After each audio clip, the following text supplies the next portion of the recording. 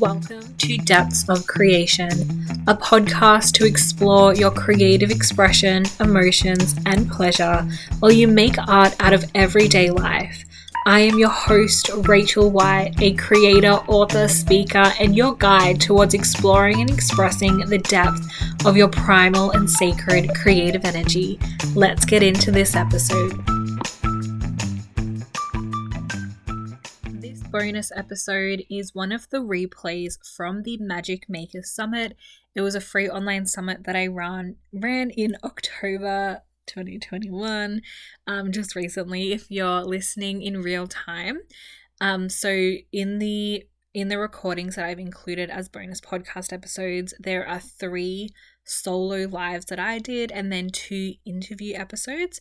So throughout this, they are really focused and potent, but you may hear some interaction with the live audience that was there, and you may hear some mentions of the Magic Makers Summit as well, but they were just so good and so juicy and so amazing that I really wanted to include them on the podcast as well, especially the 2 interview episodes. The topics we discuss just fit perfectly into the theme of this chapter of the podcast. The first interview is with Olivia Celine, diving into the magic and the power of women through the birthing process. That is just amazing. Highly, highly recommend that. You may be on that episode right now. And the second interview was with Katie Rose, and we talked about the art of devotion, the magic of Shakti and divine feminine embodiment, which is really amazing as well. So enjoy these bonus episodes from the Magic Makers Summit. Okay, we are live. Hello everyone that is here for the Magic Makers Summit. I'm super excited for Katie Rose to be joining us and for me to be in conversation and interviewing her. The spotlight will mostly be on her though. And yeah, there is so much magic that we are going to talk about and dive into today. So everyone, if you're here on the replay, comment, say hello. You can still ask your questions and interact as if you're here live. And everyone that is going to be joining live, please say hello to us. I have the comments open, so I'll see them come through. So to start us off, Katie, do you want to give a little introduction into who you are and what you do in the world? Yeah, sure. My name's Katie Rose. Thank you so much for having me here today, Rachel. It's always a pleasure to chat with you. I am a yoga teacher. I'm also an Ayurveda practitioner and coach. I've been doing this work for over 25 years now. It's been my full-time career for my whole adult life. Most of my work these days is online. I run a couple of online programs, one in Ayurveda, it's called Ayurveda Goddess, and another one that is about teaching pre- and postnatal yoga, which is the yoga of birth. I'm also a mum. I've got 4 boys, and I'm currently pregnant at the moment with a little girl. So baby number 5 is on the way. Amazing. Oh, how exciting. Lara is here live and she just said hello. Hi Lara, thanks for being here. Amazing. I love that, and I love all the work that you do in the world, Katie, and I love that you can share things through the lens of Ayurveda and yoga and birth, and also like all the other things that you've gained wisdom and experience in, like through your 25 years and your lifetime experience as well. So I would love to just start off just setting the scene a little in, like, what are your views on magic? How would you define magic, and what does the experience of being magical or magic existing look like and feel like for you? Yeah. It's such a beautiful question, and I've been thinking about this question a little bit the last few days in thinking about chatting with you, Rachel, and my teacher springs to mind. So I trained in a school of yoga called Jivamukti Yoga, and my main teacher is an incredible woman called Sharon Gannon. She just turned 70 this year, so she's a real sort of mentor and an elder for me in my work, and I've been studying with her since I was 18, so we've had a long teacher-student relationship, and she talks a lot about magic in her teachings and in the context of the yoga path. So I can't really speak about magic without thinking of her and thinking about all the things that she has taught me. And probably the main teaching I've had from Sharon about magic is a phrase that she uses a lot, which is magic is a shift in perception. Magic is a shift in perception. And I absolutely love this teaching because it has such depth to it. You know, so much of our lives we spend in one lane and with a fairly narrow view of the world. And when we're able to open and expand our worldview to something that takes on board difference and changes the way we think and perceive and see the world, to me, that's really a magical experience. And it's magical in the sense that it allows us to experience true spiritual growth. Like, it really allows us to expand our consciousness. We talk a lot about expanded consciousness in the realm of personal development and, you know, on this sort of spiritual quest for growth, but very often it's within the confines of our own communities. And so actually it's surprisingly narrow. I'm really interested in what can help us to broaden that perspective out. I mean, a really good and very controversial example at the moment is the whole vaccine debate. It's extremely polarizing, the COVID vaccine conversation.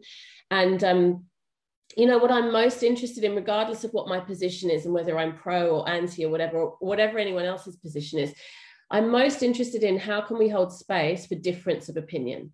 Like, is it possible that we can remain friends, remain colleagues, remain, you know, in partnership with people that have radically different opinions to us? And that requires shift in perception. It requires being able to empathize, to see something from someone else's point of view and not polarize and create division. And to me, that's true magic. That's what will heal the world. Yeah, it's such an interesting thing to think about, like these topics that have become so polarizing, and how fixed we can become in like our own perception. And I love that like invitation to invite more magic in by just shifting our perception a little and being a little more open to people that experience magic and life and spirituality and all things in different ways than we personally do. Yeah, it's one of the real sort of ironies of this time in history that we're living is, in some ways we have access to more and more information and access to a broader and broader view of the world. Like the world is getting smaller and our knowledge base is getting vaster. On the other hand, because we're dictated to by algorithms and we sort of like our reality is shaped by what we're interested in and the people that we hang out with. Actually it becomes more narrow in many ways. It's really interesting to notice that and to try, like, another example, something I've been doing recently, which is really confronting, is I've been listening to some podcasts and some news that's far right, like very different to my political ideology, which is much more over to the green left. And just listening to what perspectives there are, what opinions there are, what the narrative is, and getting curious rather than going, oh my God, that's so wrong, you know, and sort of getting on a high horse of judgment, coming from a curious place. And, you know, I do disagree with 95% of it, but just that practice of stepping outside of my little bubble is, I think it's very powerful. Yeah, I love that. And I love that you can view it with curiosity. And it's like, you know, when you have a strong stance on something, it's like you can be grounded in that and also hear other people, like just be curious about why do they think the way they do, even if it differs so much from what we personally value. Amazing. I love that. And the other kind of like little thing I wanted to touch on before we get deeper into the topics we're going to be talking about is just the concept of everyday art and life being an artful experience. If you have any like initial thoughts on that. Yeah, there's a quote on the homepage of my website from Helena Bonham Carter, who I love. I think she's an absolute definition of a sort of living artist. And in that quote, she speaks about how we can see art in the world. And she says that your art could be, I mean, obviously she's an actor, but your art could be in acting, it could be in music, it could be in poetry, it could be in painting, it could be in your handwriting, it could be in the way that you express yourself. Like she even says it could be in your shopping list, you know? And I love this idea that we can each of us find our art in the small actions of daily life, that we can create beauty in little ways according to our own individual disposition. So some people, like pick flowers and arrange them really beautifully. For others, it might be making a meal and really making an offering of that meal and serving the food really beautifully. The way that you dress, the way that you do your hair, like so many different expressions of our creativity and art and beauty in the world. I love the idea of aesthetic rather than classical beauty, because beauty sort of often has a definition to it of what we think of, like, we think about like what's beautiful in a woman, and we sort of think about like a model or something like that. But actually, when we think about the aesthetic of beauty, it's beyond age, it's beyond body shape, it's beyond individual sort of personality or temperament, and it's just an appreciation for the multiple different ways that beauty can show up in our lives and in our world. So I love that. Like, for example, I can't draw at all. Like, my little kids sometimes like, Mum, can you draw me an elephant or draw me a car? It's like, I really, really can't. But I'm a wordsmith. I love words, and I write, and I've journaled my whole life, and I've written a bunch of books. And if you ask me to throw a sentence together, I can do that as an art form. Like, for me, that's a creative offering. And we each have our own individual ways of doing that. And it's beautiful to see the diversity. I love that. I just like wrote your quote that we can find art in the small actions of daily life. I love that. I'm definitely going to post that. And I love like the aesthetics of beauty rather than like traditional definition of beauty. I love that. I think that's so powerful.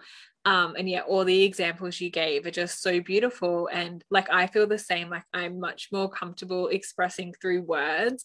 And I feel like maybe it's because I'm like so much more active in my mind, like my thinking mind, than being visual.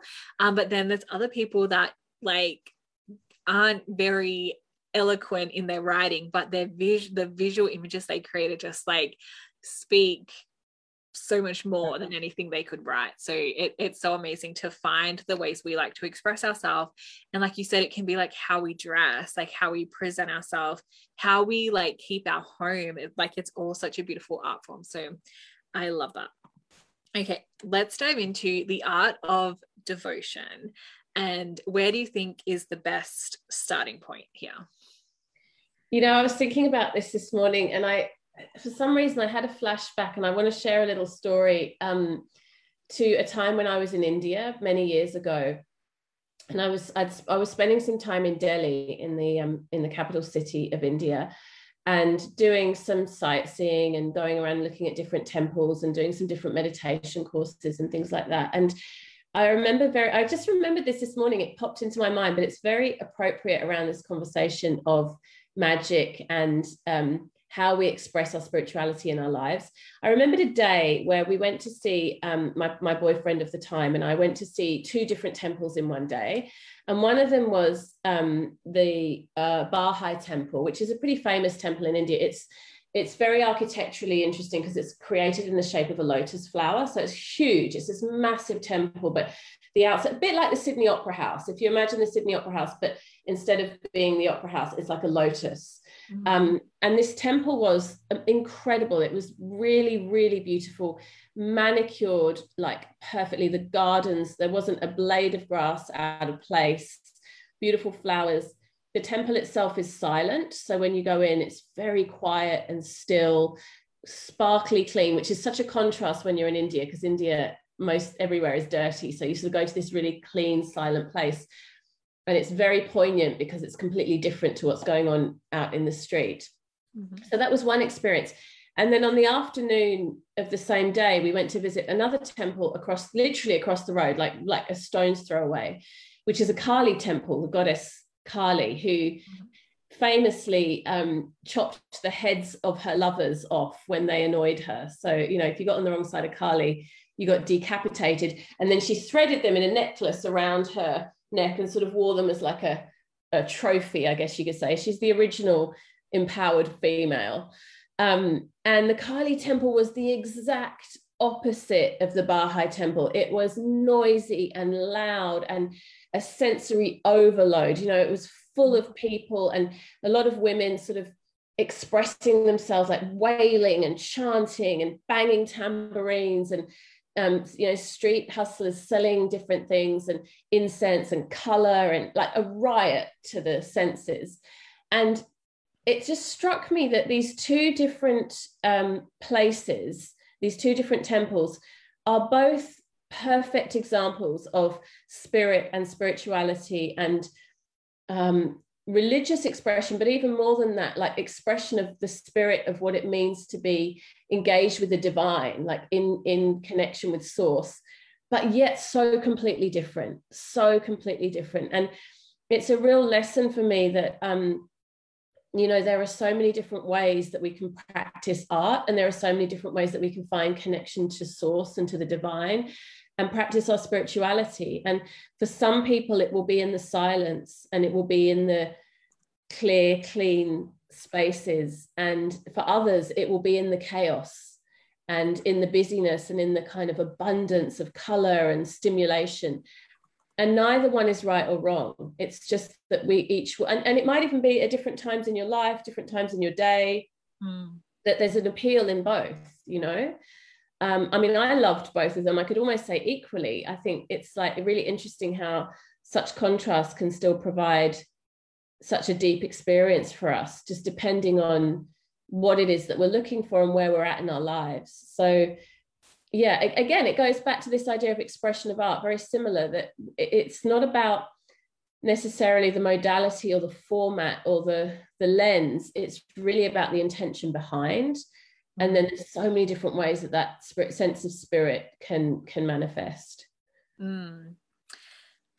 Like just how you ended that, so many different ways sense of spirit can manifest. I think that is amazing. I feel like I'm going to say that after everything you say. Like, that's amazing. Okay. And so when we're talking about like the art of devotion, like how do you feel like that ties into this thought that we can like spirit can be manifest in so many different expressions? I think for me, one of the biggest lessons of my life has been about finding a sense of connection to spirit and to source in each moment without necessarily needing to change the external elements. There's a teacher called Sarah Powers who I love, a yin yoga teacher. She's actually a Buddhist, and she talks about spirituality as sitting in the room of your life and not continuously rearranging the furniture. And I love this metaphor because I think so many of us spend a lot of time within the room that is our lives, shuffling the furniture around, thinking that by doing that we'll find ourselves, if I just get a new job or a new partner, or I move to this location, or I change my view on this, or I do this particular training, I'll be a completely different person and I'll have a totally different outlook. And actually what Sarah says in that metaphor is stop shuffling the furniture around, sit down, take your seat, do your meditation practice, and be in the space that you've been given. So, for me, for example, with all my children, it's very easy sometimes, especially at the moment, because we've been in lockdown for so long and they've been at home, to say, oh, my children are a hindrance to my spiritual practice, that they're young and they need a lot of attention and energy, and it's getting in the way of me being able to do my yoga practice or my meditation practice. Or I can reframe that and I can say, the children are the furniture in the room of my life, and they're here for a reason, and it's part of my karma.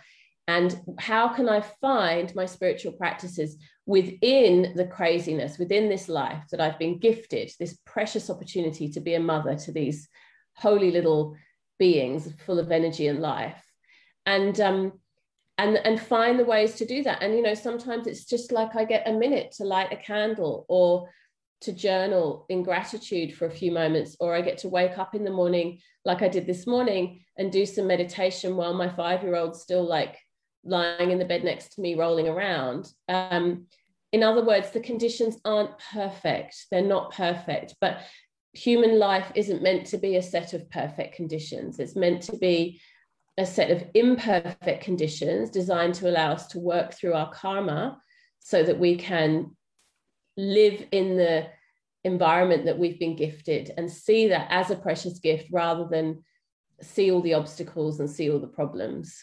Mm. And, that said, I'm not saying I always achieve that. Like, there's plenty of times of frustration and, yearning for different conditions and that type of thing. That happens very often.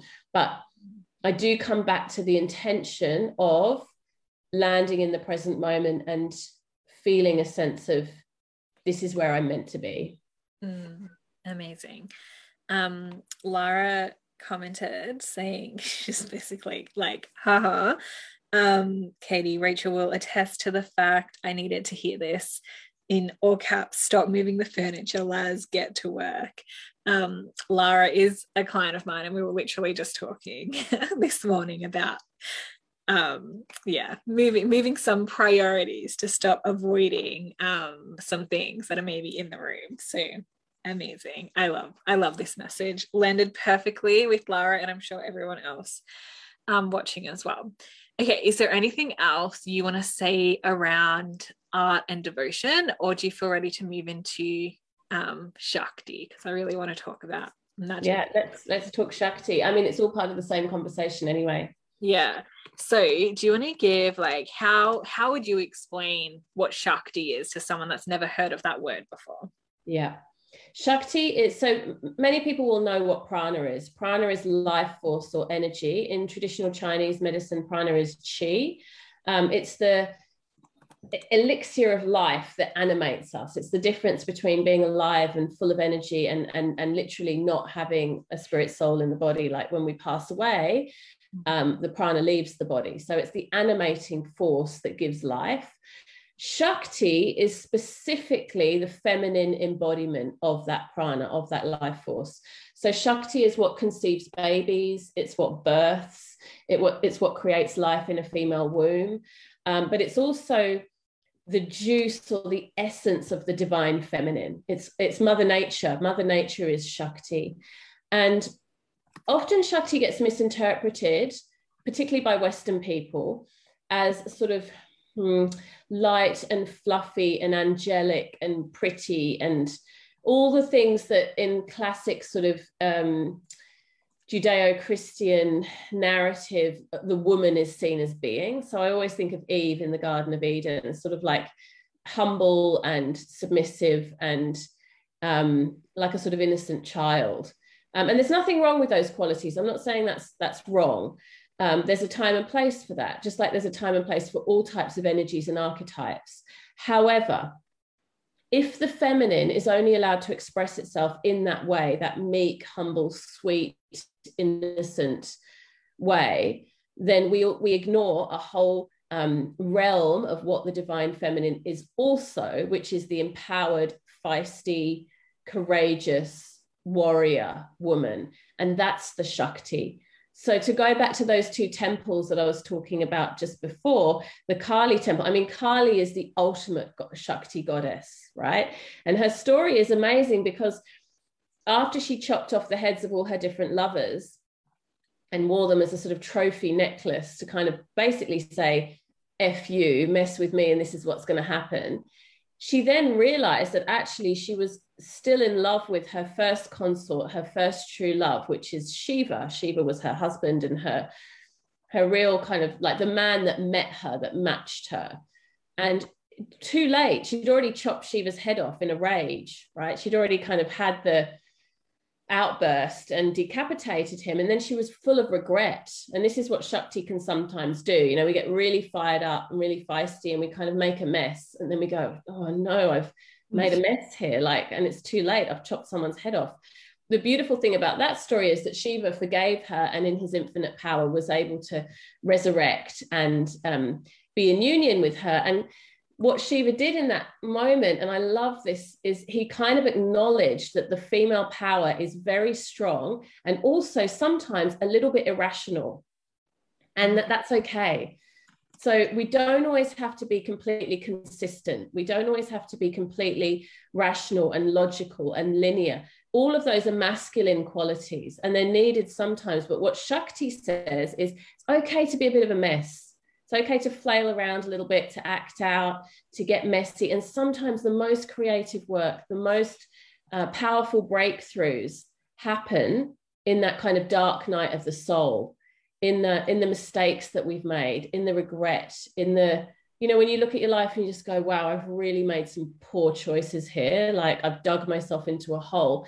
There could be so much growth and power in that if we can see it as an opportunity for spiritual growth. So Shakti is the feminine energy of the divine, but it also contains a lot of destruction. Like if we look at Mother Nature, for example, Mother Nature can be very cruel. Mother Nature, you know, things like pregnancy losses, or, you know, the environment becoming really degraded, or, you know, there's a resilience and a beauty there, but there's also loss and death and pain and unexpected outcomes, things that we feel we didn't sign up for. All of this is part of Shakti, that rich, you know, I think of the women wailing at the Kali temple, and they're wailing their grief. Life, you know, how cruel and intense and overwhelming life can be. The Shakti energy allows that expression. It's not suppressed.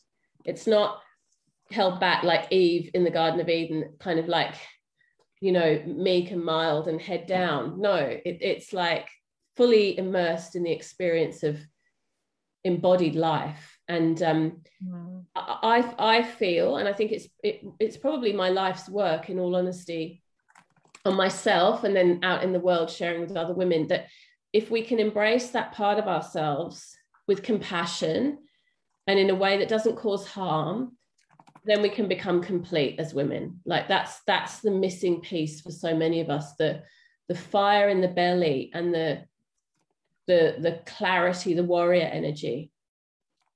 Oh my God, so much goodness in all of that. And I love that so much. And something I was talking about in like day one of the summit was a reclamation of being messy, and how like we've become so like domesticated that anything out of place kind of can send us into like a not so healthy mindset at times.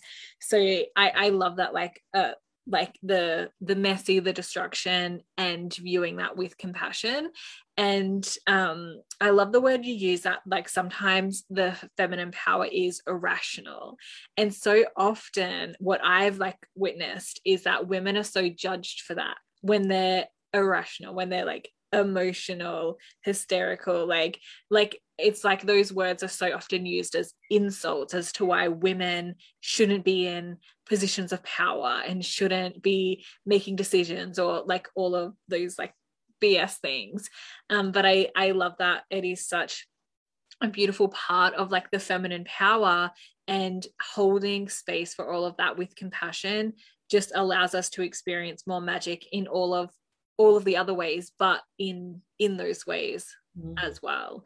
And when we judge ourselves less, when we're a little bit more open-minded, for example, in allowing ourselves to change our minds about something, we also judge others less. You know, so if I give myself the space to radically change my mind, then I can allow others to do the same. And suddenly there's a freedom in that, you know, in my relationship with my partner, in my relationship with my children, in my relationships at work. It's okay. There's space for me to make a mistake, to change my mind, to see something in a different way. And then I can allow those other people to do the same thing. And suddenly there's so much freedom, there's so much expansion, so much honesty. Yeah. Whereas if we're all on this kind of masculine, linear, one-way path, and no one feels like they can deviate, we get into all kinds of trouble, suppression, denial, confusion. It's a mess. I personally resonate to that so much. And I feel like growing up through university, the start of like my professional career, if you asked me what my number one value in life was, I would have said perseverance and ambition. It's like, I'm going to commit to things and I'm going to see them through to the end. No matter what, I'm going to get it done and keep going. And that ultimately led to a massive state of burnout. And now, like, I just give myself full permission to go with what I'm interested in. Like, there are certain things I am devoted to, but I allow the expression of them to be in so many ways. And like I was talking about this the other day, that like I have like 3 books that each have around like 15 to 30,000 words that I'm not going to finish, because I just, like, writing it was a really joyful, artful experience, but I just feel like I just don't want to finish it. There may be bits and pieces I pull out, but it's okay just to destroy that, leave it, and start fresh with what I actually want to focus on. And, you know, of course, there's some nuance to this. Like sometimes we can get in patterns of like never finishing things, but we can also allow what we're doing to be the joy, to be the art, to be the experience.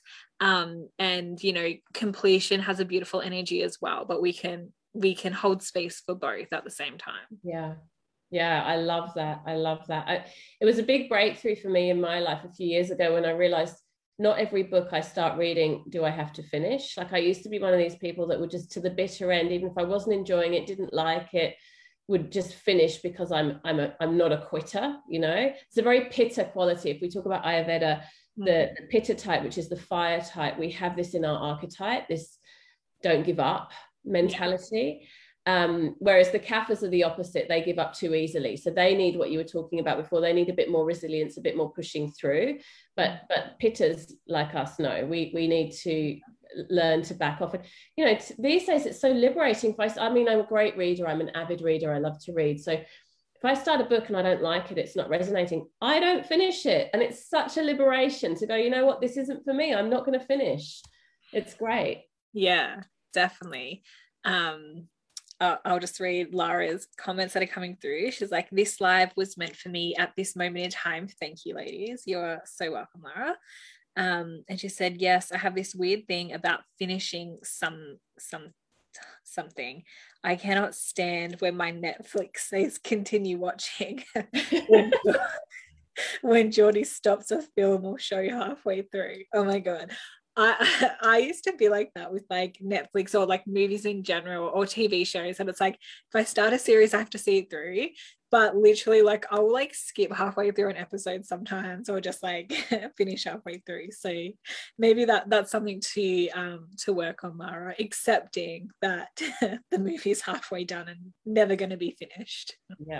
Yeah Amazing. And, you know, it's the same for the work that we put out in the world, exactly like you just said, Rachel. Sometimes we might work on a project, whether it's a piece of writing or some kind of offering that we want to put out, and then midway through we realize this isn't resonating for me anymore, and we can either push through with that and the energy will never be right, and particularly if it's something that you're wanting to monetize, like a piece of work in the world that is going to generate income for you, once the alignment is gone, it's never going to monetize well. Like that's a good piece of business advice is, you know, if you feel like you're just pushing yourself to the finish line with something and the magic is gone, the energy is gone, know when to give up. And sometimes that can be really disheartening if you've put a lot of time and energy into something, but far better to cut and start fresh than to keep working on something that's no longer in alignment.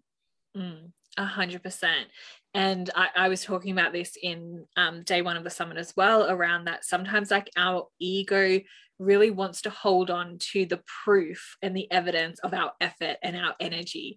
And that can make us become such hoarders, like energetically and of physical things as well. And it is so liberating to create more spaciousness in our mind and in our physical space and our business as well. I think that's a really, really good point, because the energy we're in when we're creating is really infused in what we're putting out in the world. And if we just sit with like, what transmission do we really want to have in our creations? Is it that I forced this when I wasn't really into it, like I was so turned off that I just wanted to force it out? Or like, do you want a transmission of like, I was so turned on when I created this, so excited, and I'm so excited for everyone to receive it as well. It's totally different energy. I think something I've thought about a little bit too, and particularly in terms of sort of the business side of things, or putting creative work out into the world, let's say, is the difference between doing a piece of work or making an offering because you think it's what people want versus what's actually really lighting you up and allowing that to be expressed out into the world. And they're very, very different energies. You know, we can do that with anything. You could do that with a if you're at uni with an assignment, or if you're employed with a task at work, we're sort of pleasing. We're trying to create something that we think our target audience wants to read, or our boss wants to see. And it's never full of juice and life. Whereas if we create from our own internal compass, like what we're really passionate about, always that's when we do our best work. It takes courage. And sometimes that's a muscle that we have to strengthen. Yeah, amazing.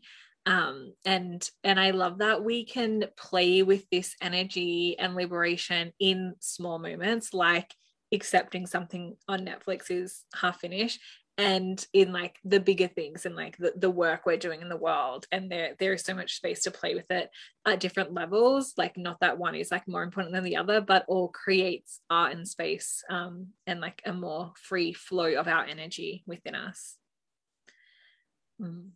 Amazing. Do you have anything to say, to add, Katie, around anything that we've covered before we finish up?